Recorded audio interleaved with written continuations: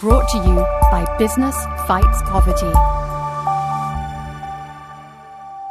Hello and welcome to Business Fights Poverty Spotlight Interviews. I am Katie Hyson, Director of Thought Leadership.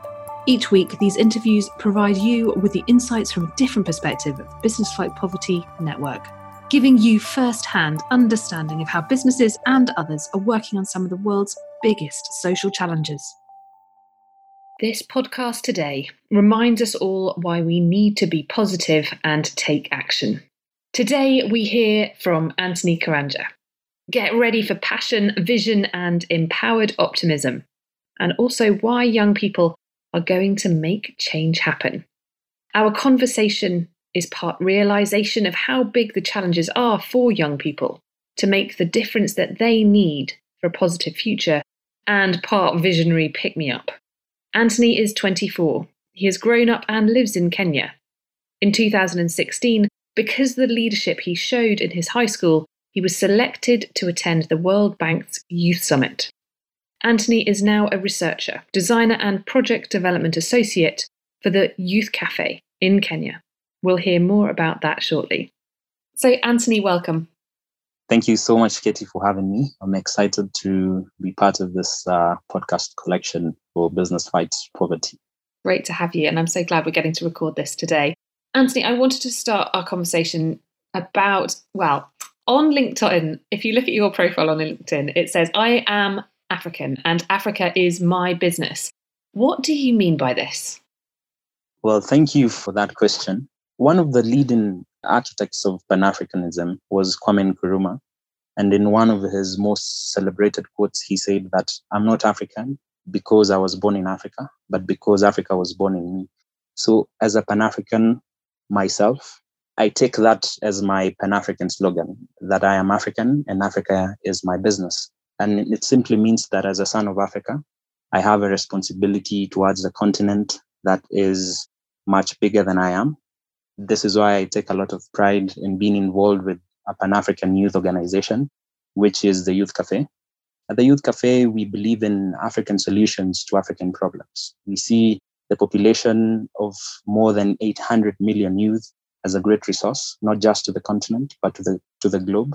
And this gives us 800 million plus reasons to work with the young people. So the Youth Cafe works with young men and women in Kenya and around Africa to foster community resilience, propose innovative solutions, drive social progress, youth empowerment, and inspire political change. The podcast is called Business Fights Poverty, and I'm curious what business fighting poverty means to you right now. Thank you for that question. So I look at a business in its entire form as a problem-solving vehicle in itself, because most businesses look at opportunities and they refer to this as a niche, but in real sense, it's a problem they're trying to solve. Business Fights Poverty means that we just identify these niches and then try to assess how we can pull these things together and pull our resources together and help talk about poverty, help alleviate poverty, and help even draw in some interventions. The United Nations has defined poverty as a denial of choices and opportunities, a violation of human dignity. It means lack of basic capacity to participate effectively in society. It means not having enough to feed and clothe a family, not having a school or clinic to go to, not having land on which to grow one's food or a job to earn one's living, not having access to credit. It means insecurity, powerlessness, and exclusion of individuals, households, and communities. It means susceptibility to violence, and it often implies living in marginal and fragile environments without access to clean water or sanitation. Thus, ending this poverty in all its form everywhere is also the first development goal.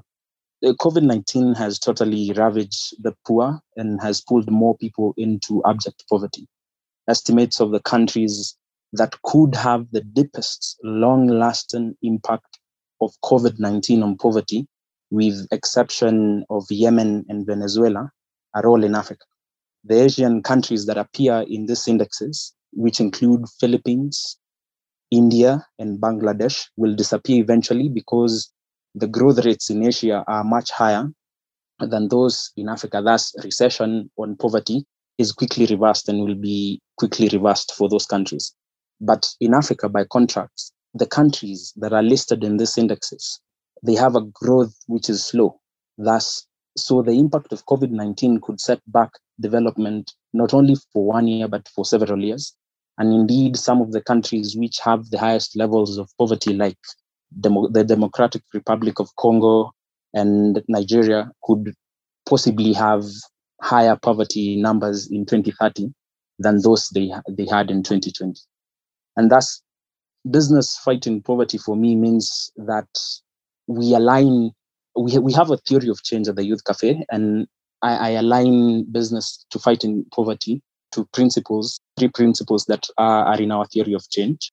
The first principle is building a more relevant, sustainable, and effective enabling environment for education and work systems for young people that recognize their rights and will.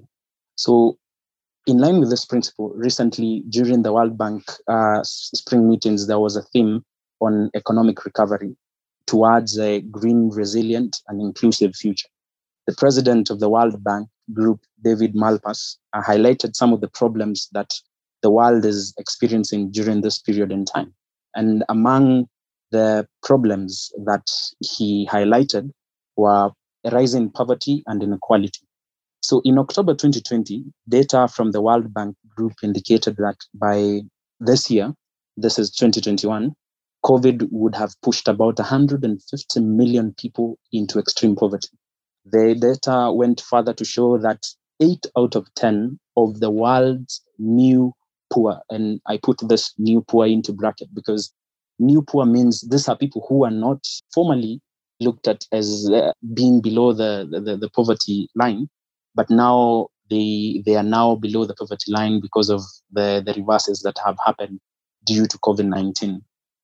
And so the data indicates that 8 out of 10 of the new poor, or the new world's poor people, would be from middle-income countries. And this can highly be attributed to the fact that middle-income countries are home to about 75% of the world's population and 62% of the world's poor. And at TYC, under this principle of building a more relevant, sustainable, and effective enabling environment for education and work systems for young people that recognize their rights and will, we aim to achieve the following. The first is prioritizing inclusive access to education as a means of and to social justice, enabling the participation of young people in society, and they get the opportunity to exercise their rights. The second one is ensuring that education systems respond to changing job markets and demands, providing young people with the key skills that will ensure their employability, such as soft skills, critical thinking, and adaptability, will be much higher than they were, as opposed to before we carried out an intervention.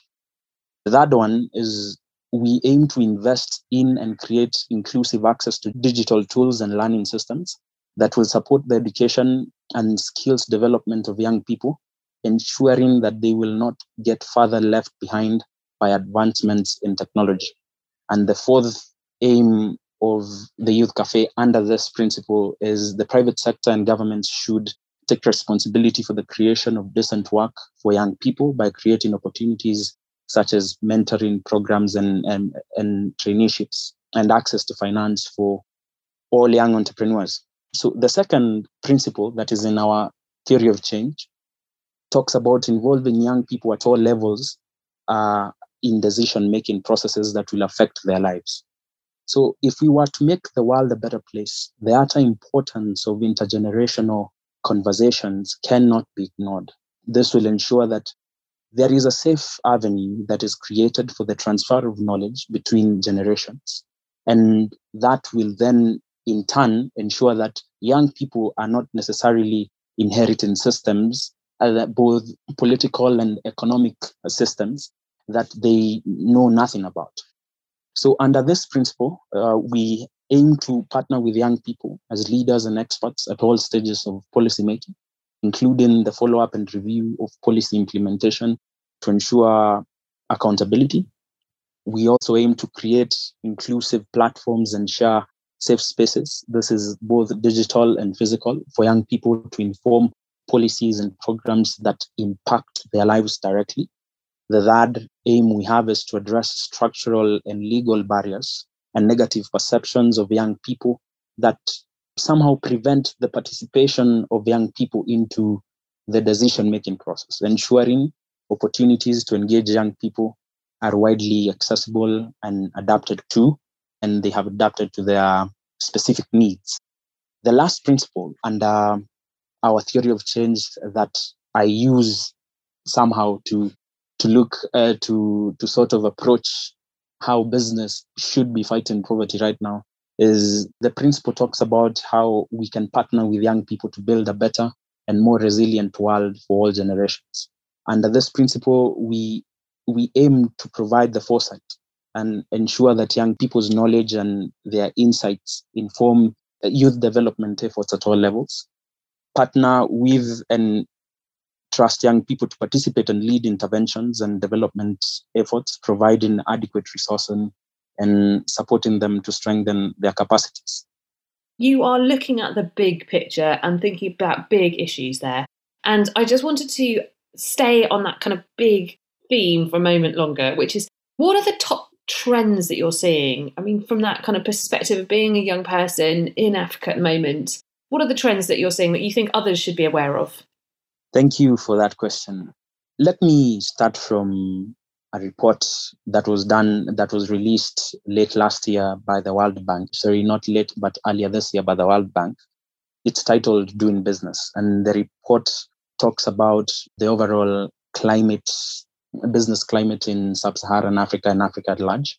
And one of the positive indications that were coming from it was that the ease of doing business at starting a business and maintaining a business in the sub-Saharan region as well as in Africa has improved. And it points out countries like Mauritius and Rwanda and Togo and Nigeria. They are ranked among the 20 top countries globally that have made it easier to do business. So in the last year, countries across the region implemented 73 reforms, removing certain red tapes and obstacles for small, medium enterprises. This was because of the onset of COVID, and every policymaker in every country was rushing to ensure that they sort of cushion the economy from getting into a recession and helping people out with giving them resources as young business, small business owners, and even the big businesses in some of these countries.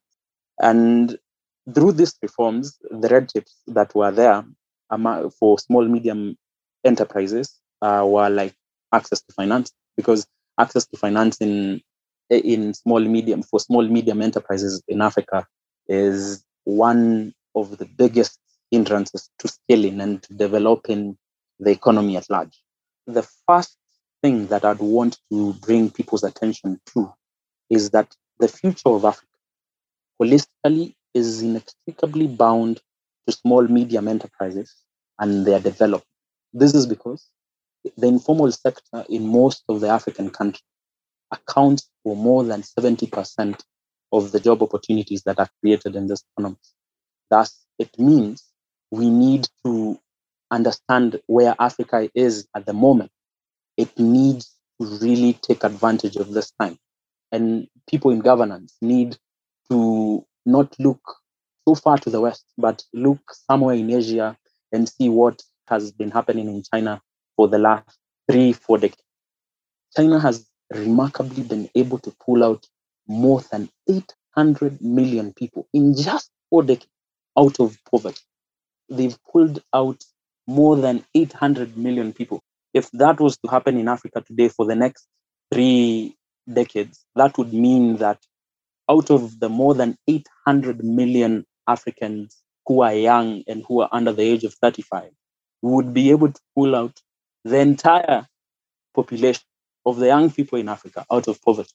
But China's approach was quite phenomenal when you look at it from the business angle of things, because the towns and villages enterprise model was one of the best pillars that ensured that China was able to do this.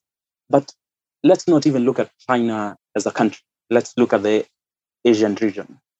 I don't know whether you're familiar with the Asian economic miracle that started in 1905 and it ended in 1990.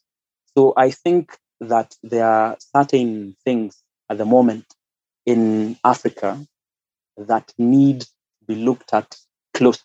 We have great documents that have been written by the African Union and aspirational ones that we can actually be able to achieve if the blueprint of the Agenda 2063 is combined with now the new African Continental Free Trade Area Agreement, that we connect more of our economies through intra-trading between us, between the countries in Africa. And then from there, we can ensure that we'll be able to create and help create a thriving environment for small, medium enterprises moving forward, thus creating job opportunities and thus now ending unemployment. And then now this will continue to impact even the spending habits, and that now will allow room for more foreign direct investment, and that now will open up our economies to where they should be at the moment.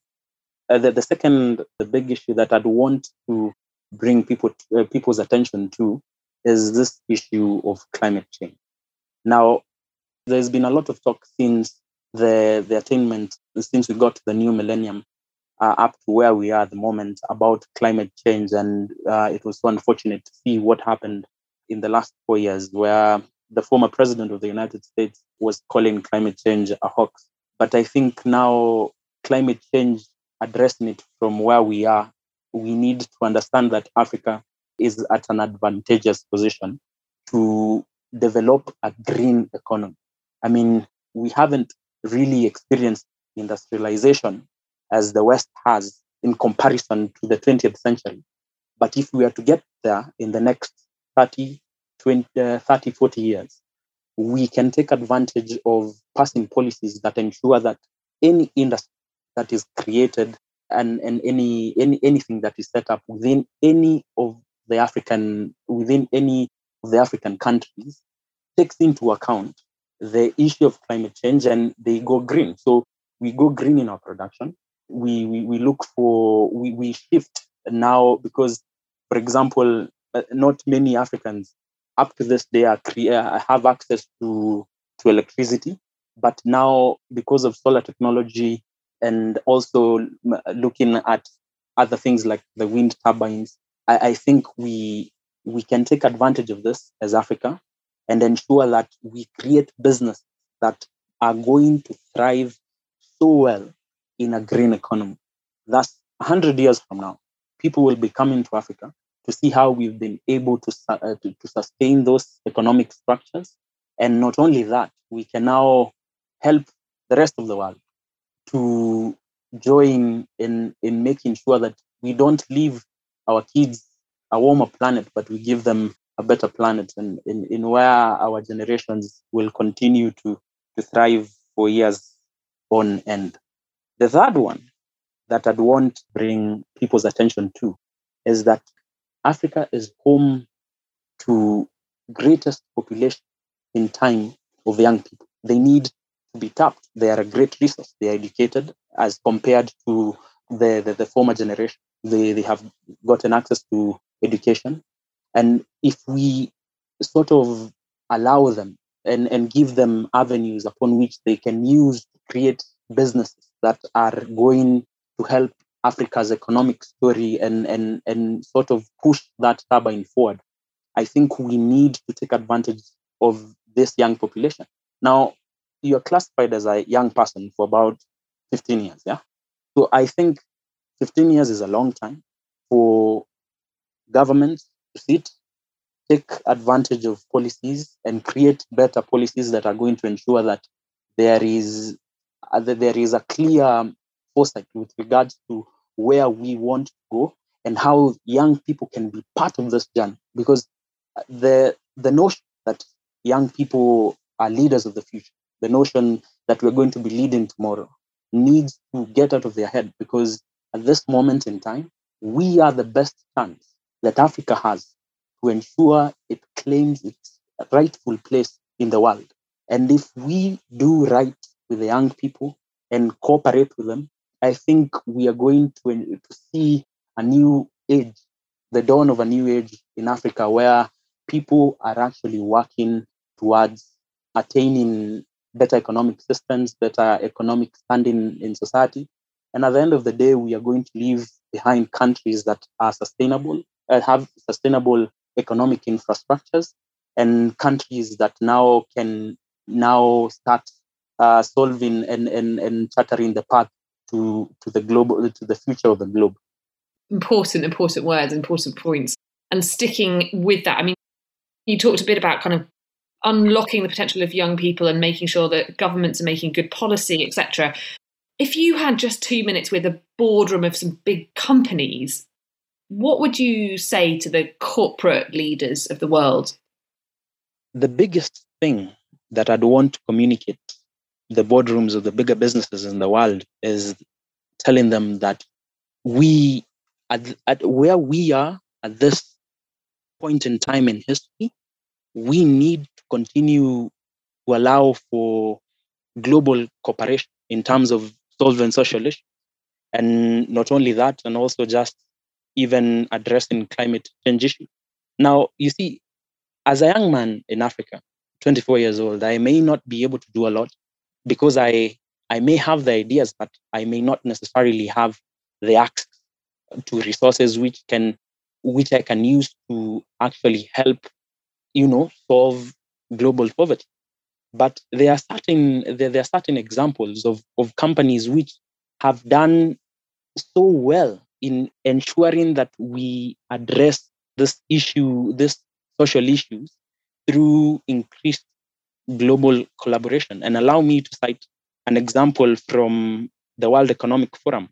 They released a report that noted how a food manufacturer in Africa improved foods wanted to address malnutrition in Rwanda. And local stakeholders also received input from public and private sectors in the UK, Brazil, and Netherlands to determine how best to produce fortified products that would address the country's malnutrition issues. So, borrowing from this, I think let me cite Eric Rice's book. Now, in his book, The Lean Startup, the second chapter, he talks about one Caroline Ballerin, who at the time was the director at HP for Global Social Innovation Division. And he went on to talk about how Caroline was trying to set up a volunteer program for employees at HP to help in more of a CSR approach. And most of these global companies have their corporate social responsibility sort of guideline. They have that blueprint. So I think through increased global collaboration, we can be able to get rid of the world's most nagging social problems. And not only that, we can be able to create a sustainable future whereby if I'm running a multi-billion company and I know we have various industries somewhere in China, and that we can shift from using coal as our source of power, but and go towards the green side, that would have reduced the carbon footprint, and that would ensure that at the end of the day, climate change does not necessarily affect not only me as the director of that company, but also people globally. So we just need to sort of find that middle ground with non-governmental organizations like the Youth Cafe and even other stakeholders like governments and also policymakers, and come together to ensure that we are moving forward towards a sustainable, resilient, and global future. Come on, we can do this. We can do it together. Now, Anthony, I mentioned, I said earlier on in our conversation that we would return to some of the work that you are doing at the Youth Cafe. Now, I happen to know there's a project called Youth Excel, and that you've been partnering with or funded by USAID. I'm wondering whether you could tell us a bit more about it, just to give everybody a sense of what the Youth Cafe really does when it gets going. Well, indeed true that we are doing a project with a USAID project called Youth Excel that's been implemented by IREX and other consortium members where we happen to be part of the consortium members. Interestingly, we just launched officially. The global launch of the project happened yesterday, and it was all about, and the project really just entails the use of implementation research around addressing social issues. So you take a group of people and do a research about, say, a certain, if we want to improve the livelihoods of young people in Kibra, or we want to improve the livelihoods of young people in a given county in Kenya, we go and using the implementation research model, we are able to get the relevant data, and then we make data-driven decisions towards interventions that can be drawn to these outcomes that we've seen. This is a project that is going to be running for the next 5 years. And I am really hopeful that we're going to be to have addressed so many issues, from income inequality to even understanding malnutrition needs for young moms, and having provided the right possible buy-ins from all stakeholders globally, and we will have left the world a better place. Wow. Well, I will put links to that into the words that sit alongside this podcast in case anybody wants to follow up, find out more, or indeed get involved. So, Anthony, just to round off our conversation today, what advice would you have to any other young people who want to make a difference who might be listening to this conversation? One of my favorite global icons and a leader that has been claimed globally was Gandhi. And he once articulated and said that if we could change ourselves, the tendencies in the world would also change. As a man changes his own nature, so does the attitude of the world change towards. We need not wait to see what others do, but be the change you wish to see in the world. And I'd want to reinforce this with a quote that the celebrated Nigerian novelist Chinua Achebe gave in a prominent interview with the Paris Review in 1994. And he said that until the lions have their own historians, the history of the hunt will always glorify the hunt.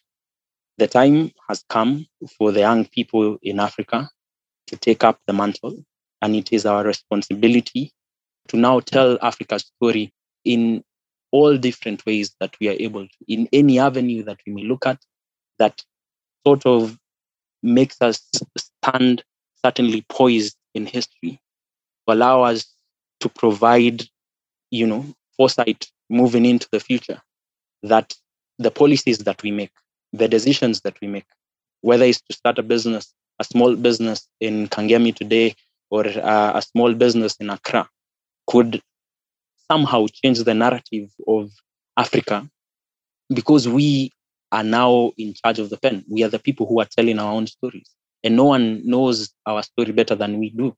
We must also remember that we owe a great debt to our ancestors, the men and women who fought so hard so that we could achieve our independence in various states, that we need now to create a future sort of through making decisions in the current present that allows the continuation of generations to come to this ideal of a great state. Africa doesn't necessarily need to be the continent whereby if anyone mentions great diseases, if anyone mentions poverty or malnutrition, you think of Africa. We are able to change this narrative. We are in positions to do so. And you do not have to go to the United Nations so that you can do that. You just need to look at a social problem back at home, which is affecting your community, and start by solving it. If 1 million of us do that in our various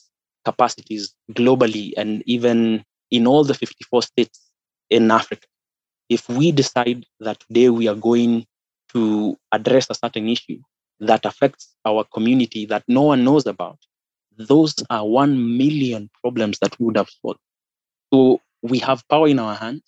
People talk about us being the leaders of tomorrow, but really we are leaders of today who will now allow the transcendence of positive leadership, positive governance into the future, and now bequeath this that would have created during our lifetime here from the cradle to the grave to the inheriting generations. And I believe that you just need to look for that one problem and something that you're passionate about, and let's make Africa great. Let's bring back the lost glory of the Egyptian civilizations and all other great civilizations that once thrived on this great continent. It may start by volunteering with a community-based organization. It may start with volunteering with youth-led organizations like I do at the Youth Cafe. Just come, let's do this. Let's all stand up and let's all ensure that before we go and we cross over to the other side, that our kids will look back and celebrate the work that we did in our youth, that it would not have been wasted, and that we would not have certainly wasted our youth, but we would have used our youth to help Africa get and navigate its way to where it truly belongs on the global stand. Oh, Anthony, I feel so privileged to have gotten to hear your insights and thoughts and ideas today. Thank you so much for sharing them. I feel like you're standing on the cusp of waves of positive impact, and challenge everybody who's listening to watch this space and look out for Anthony Karanja and indeed the whole of the Youth Cafe as they go forth and change the world, and hope you guys can join together to be part of it too. Anthony, thank you so much for your time today. Thank you so much for having me, Katie. I am very excited that I got to do this with you, and I'm looking forward to also just doing more projects with Business Fights Poverty, and let's make this world let's make it a better place for everyone. Absolutely. Well, I am here with you, and I look forward to more collaboration, more connections, and working together. Anthony, thank you. Thank you so much. And if you like what you've heard today, please do rate and subscribe to us. I would also love to hear your feedback, so please do drop me a line at any time. I'm Katie at businessfightspoverty.org. Many thanks. Brought to you by Business Fights Poverty.